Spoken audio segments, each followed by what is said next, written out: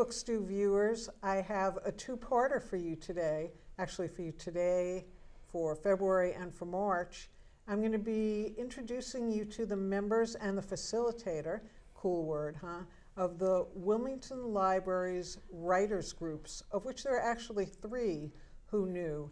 And here with me today is Barbara Alevras, who I've known for quite a while, but not in her lofty position as facilitator. So Barbara, can you give us a little bit of the history of how writing became enshrined at the Wilmington Memorial Library? Sure. In 2015, I went to the assistant director, Charlotte Wood, and asked her if there was a writing group or if she'd be interested in starting one. And she said, why don't you run with that? Well, so were you looking for one for yourself? I was looking for a critique group for myself, but then I began to think about the fact that there wasn't one at all, and I love everyone to write, so we started one and launched one in March of 2015, I think, and it was originally called the Writers Group. And an amazing name. I know, very, very, very challenging to understand what it's about. But let me interrupt you. What's your background? So you enjoy writing. Yes. Do you write for a living? It's part of what I do in my private consulting. For I do a lot of marketing and business-related writing, and I've done a lot of personal writing throughout my time since undergrad up through now. So did you have any premonition that you were going to walk into the library and Charlotte was going to say to you, oh, here you are, you do it? No, that wasn't quite how I anticipated it going, but it worked out well. So it was, my idea, I guess, and we ran with it, and the library itself has been very supportive, so that's how it started.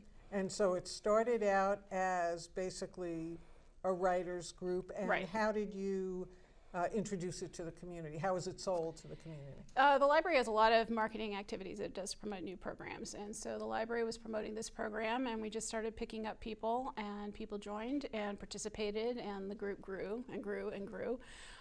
So it wasn't that difficult to actually find people. Apparently there are pockets of, wannabe and existing writers in town who are interested in putting their hand to paper or fingers to keyboard. I will be asking some of the writers who are going to be with us how they became involved, and of course, since you're here, maybe they won't say anything about that it's maybe been frustrating or difficult, but it is frustrating and difficult, I think, to write on your own without any feedback, and I write short stories here and there, and I really don't want to trouble my family with it because they feel like they have to be nice. And so how do you deal with I feel like I have to be nice and I don't want to hurt your feelings? You said to me that there's a difference between reviewing and critiquing. Can you explain that, please?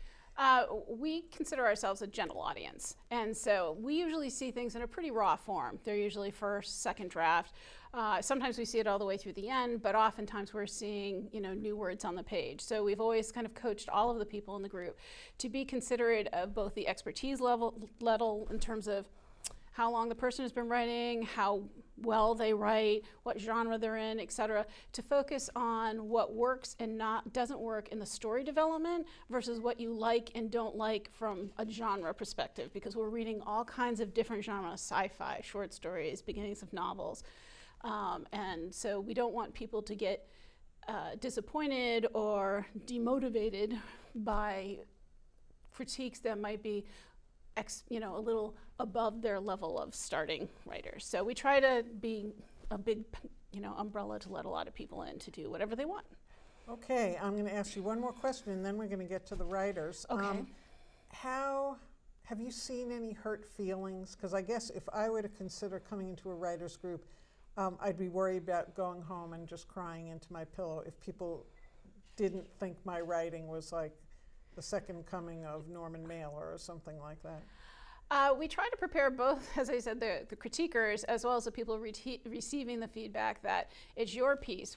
People will give you feedback on what they think works or doesn't work, but what you do with that feedback is up to you because you own the work and whatever you're going to do with it. So if everyone has the same feedback about a particular element of your story, it warrants a second look, and you may want to dig a little deeper into it, but we really try to be very, as I said, gentle in our language. We aren't using inflammatory things things. It's not I hate this or this really stinks.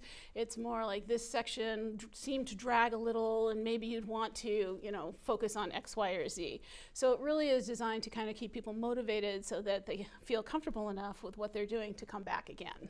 And as far as coming back again, do you have openings if any of our viewers should decide that they're intrigued and like to join? We do. We have a fiction critique group that meets on the first Saturday of every month from 9:15 to 11:30 at the library. There are some openings there. We just launched a poetry circle for people who are interested in getting poetry critique, and that meets on the third Saturday of the month. Again, 9:15 to 11:30, and then the final group is a creative writing skills group, which really focuses on the technical aspects of writing, that meets on the fourth Tuesday of every month at 7 o'clock. And you also have a life outside of this. I do, but I love doing this, so that's why I tend to do. There are some people who are in all of those groups, or some people who are only in one. So wow, but it's great to have such a variety of writing experiences. Yep. And you coach it and you facilitate it all. I do, and I enjoy it. They're great people. I've made a lot of good friends in that, and I've read a lot of good stuff. So. All right. Well, now we're going to meet some of the great people that you've been working with, and I want to thank you for joining me and for providing such a great service to the people of Wilmington and the writers and readers of Wilmington. We appreciate getting the opportunity to kind of tell more people about it, so thank you for having us. Thank you, Barbara. Okay. Hi, Book Stew viewers, we're back, and as Barbara mentioned, she is the facilitator for the Wilmington Memorial Library Writers groups, because there was one, now there are three. And I'm going to introduce you and chat with three members of the writers' groups. First, sitting next to me is Mark Ryan, who those of you who listen to podcasts on WCTV, Mark's will be a familiar voice. Next is Jeff Higgs. Jeff is an alum of the group, so he's kind of graduated from the group, and I'll be interested to hear about the impact of the group on your writing life. And all the way my opposite in more ways than one is Larry Sanford, who politically we are on opposing sides, but I think we really enjoy each other's company and challenging each other. So I'm going to ask each of you in turn what brought you to the writers group. Mark? Well, I was looking for a avenue to express my interests in writing, and also to get some critiques on some of my writing activities. So I saw the advertising at the library, and I thought it would be a great group to join, and not only for myself, but to listen to some of the other writers and see how their lives are going regards writing. Because writing can be a lonely task, can it? So sure can, yes. And so nice to hear how others are struggling. And how about you, Jeff? Well, I guess I'll blame my wife. Oh, sure, they always blame the wife. But what had happened was I had decided to resume writing after about a 30-year hiatus. I hadn't written anything. And my wife knew that I was starting to write again, and she said to me, gee, I saw this marketing piece from the library. They're going to be starting a writers group. I think you should go. And I really had mixed feelings about it, and pretty much decided almost the night of the first meeting to go. And I went and I met the people in the group, and we had a lot of fun on that Saturday, so I decided to What continue gave you to the be with mixed group. feelings? What was your hesitation? Well, I guess I wasn't sure how committed I was to doing my writing, and I was really, at that point in time, planning to just write for myself. So the idea of sharing it wasn't anything that was a motivating factor for me. That's interesting. I'm going to hold on to your write for yourself idea for a minute, and actually I'm going to turn that over to Larry. So Larry, you're writing a memoir that my understanding is based on your work life, and you had an unusual career. Yes, it inspired me is that I belong to an association called the AFIO, which is an association of former intelligence officers. And there was a guest speaker there who was a retired CIA guy who gave a great presentation, talked about his book. And I said, gee, I had some interesting experiences, not that resulted in any clandestine work, but it was interesting in what I did. And so I said, I think I can put together a book about why I joined the CIA and why I resigned from the CIA. I was there for 4 years, and when you make decisions in your life, it's based on who you are, your genes, your environment, your education, your family. And so I thought it might be interesting to describe my background as to how I got to the stage in 1967 after I finished my graduate school, as to why I joined the agency and why 4 years later I left. So I finished the draft, so now I'm doing the editing. Okay, so at what stage, when you joined the group, had you started? No, actually, Robert Hayes led me to you in the discussion group with Keith West. And so I started coming, and I live in Tewksbury. And so I came down here and I got a hold of some the newsletters and stuff, and then I saw the writing group. I says, well, maybe I'll put it all together. So that's how I joined the writing group, was because I joined the political discussion group where you and I discuss things. Where we met and clashed and shook hands and agreed to be friends. So Jeff, you, I understand, are or have had articles published in magazines. Yes, I have. Can you tell us a little bit about your publications? Yeah, at this point, I'd say in the last year and a half, I've had about 25 items published. Oh, excuse me, I have to lift my chin up off the table. 25. I've been very fortunate, very fortunate. Very good. Nice. And out of those, I would say probably about 4 or 5 have been reprints of short stories that have been published now multiple times in various magazines and journals. That type So of thing. fiction and nonfiction? I write exclusively fiction, short Really? stories. So can you tell us a little bit about the submission process? Because I think, you know, writers may write for themselves, but they also hopefully write to be published. So. The submission process really comes down to, I think, first of all, becoming familiar with resources that can provide you with information about the various magazines and journals that are available. The Review is a very good resource. Duotrope is another very good resource, and Poets and Writers also. All of those resources have databases that you can actually access to obtain some basic information about magazines and things like that. And they also typically have links to the magazine's sites. What I would usually do is read the information that they have in one of those resources to try and see if they are publishing the type of material that I write. If so, I would go to the site, usually read the About section that they have there, and then read the information that they have in the submission section, because different publishers have different requirements. Some want a certain font, some may want whatever you submit to be blind, i.e. not to have your name printed on it anywhere, that type of thing. So you really need to see what their submission requirements are. And then typically it's a matter of submitting your work along with a cover letter. So blind submissions, that's interesting, because I had a guest on a few months ago who was an oboist, a professional oboist, and we talked about the blind auditions that orchestras finally agreed to do, because they were only, you know, if it was an orchestra and the auditioning heads of that section were white males, they tended to pick white males. And so I like the idea. I think that's interesting, the idea of a blind submission. But within a blind submission, are you asked about like anything about your background? You don't say whether you're a man or a woman, or what those magazines typically will do is they want you to submit your work without your name or anything else on it. So it's usually just the title of the piece and the piece itself.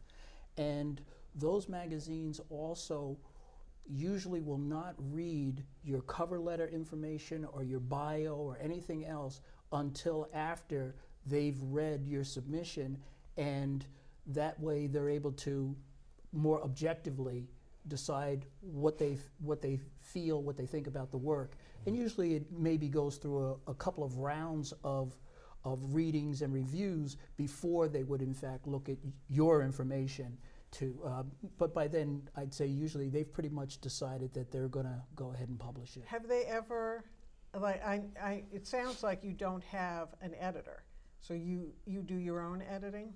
That's correct. So have you ever had them give you like a conditional acceptance where they say, well, we'd like to have this, but you know, the third paragraph is like way too long, or? Yes. I've had that happen a couple of times. And in fact, I've been working on something recently where I submitted it and the editor sent me a letter back, and what she said was that she really liked the idea of the piece, but she thought it would work better if I wrote it in first person as opposed to in third person. And then she also talked about some structural changes that she thought would be required to pull that off. So I wrote her back and said, gee, I think that's an interesting idea. I think I'll try and give it a shot. So I have, in fact, been working on that piece. That sounds very encouraging. I think Yeah. that's great that they would do that rather than just give you, you know, a flat-out rejection. Yeah. Now, Mark, you're self-publishing, Yes. and how is that experience as far, because you really have control, complete control. You'll never have someone other than you coming back at you and go, oh, I need to rewrite that. True, true, true. So I was just interested in having a physical copy of some of the things that I was writing. So I thought I would send in my manuscript to a couple of publishers and see what they thought. But my first go-around was with Lulu.com, and then later with Kindle, and then later with Amazon. So basically, you just write your manuscript, you put it into a format that is acceptable to them, and you send it in, and they basically publish whatever you send them. So there's no real rejection or editing or preferences. It's just they'll publish whatever you send them.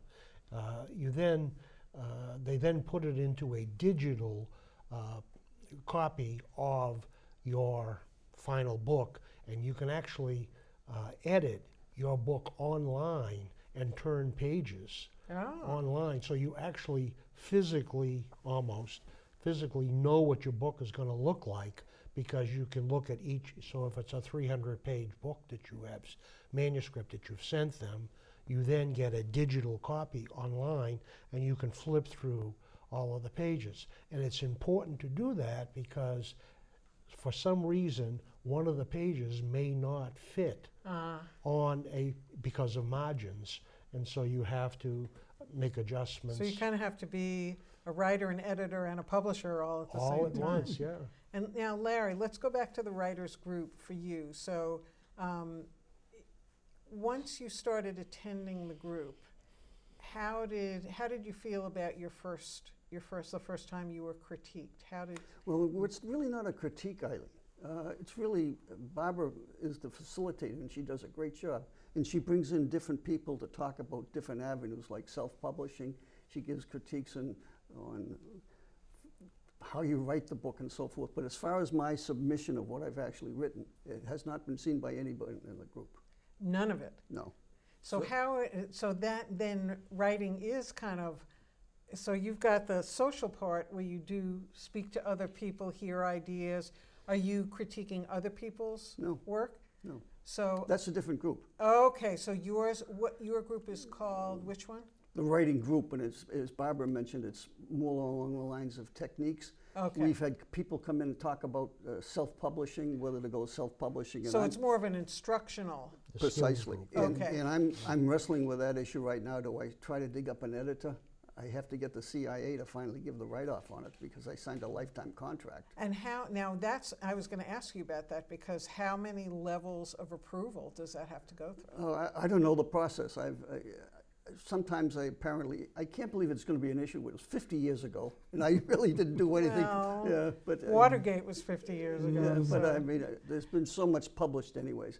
But I don't know. It's a government bureaucracy. I don't know what's going to happen. So I have to have, that's coming down the road too. So have you edited it to the point where you really think, like, I've scraped this as cleanly as I can. Well, we're in the process of that. I'm using my wife, who's got a master's degree, and my sister, who's a retired professor. So they're doing the final crossing of the T's and dots. You're lucky. Well, you're lucky, and I don't know if you're lucky. I mean, it's kind of hard to involve.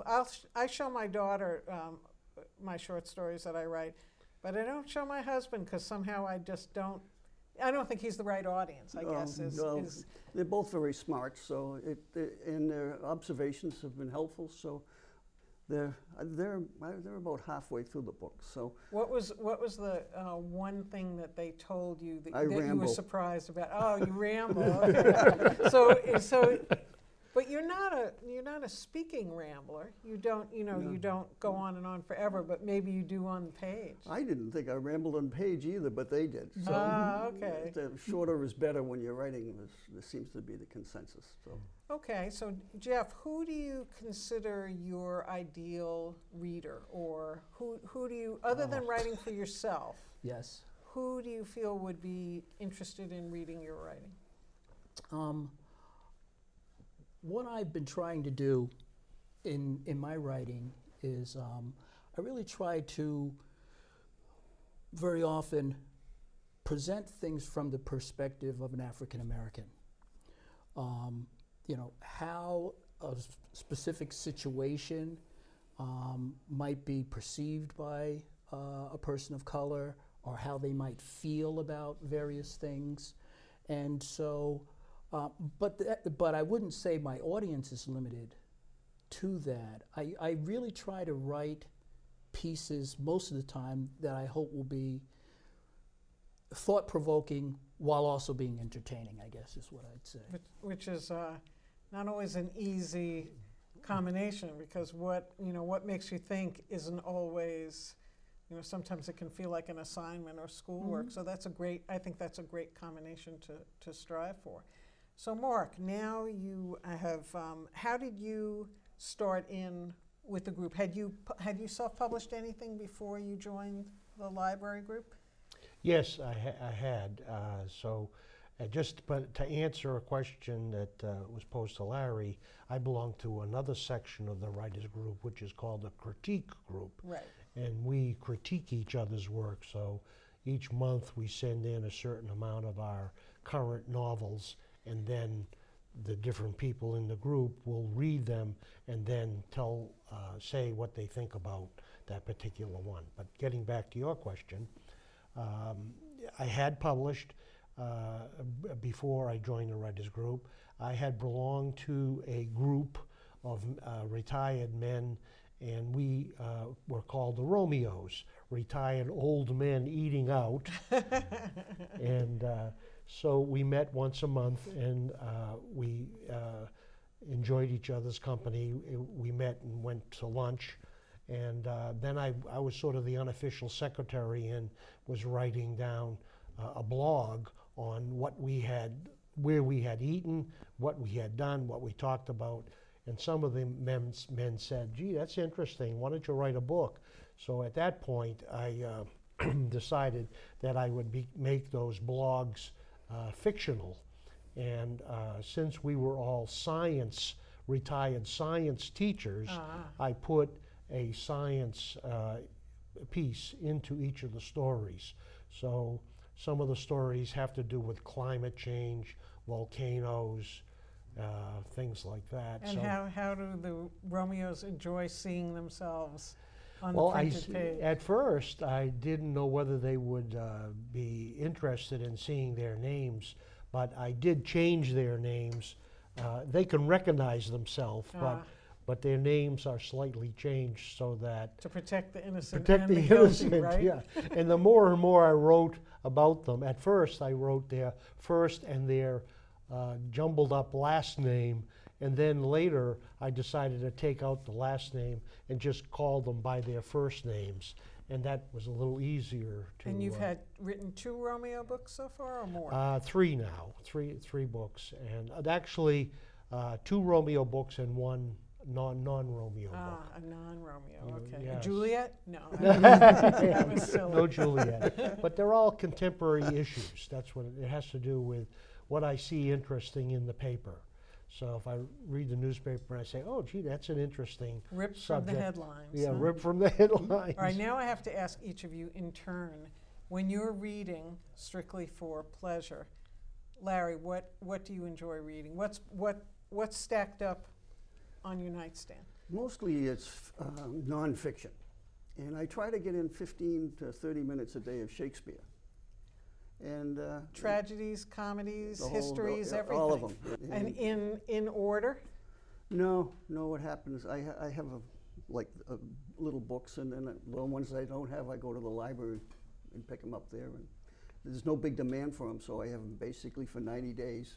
All right, nobody's knocking on your door saying, yeah. bring that book back to the library. Yeah. So so it's Shakespeare plus or basically Shakespeare? Oh, no, it's 15 to 30 minutes a day, and then I have other books that I read, mostly nonfiction. I've got on order, for example, Imperial Hubris, Political History. Mm-hmm.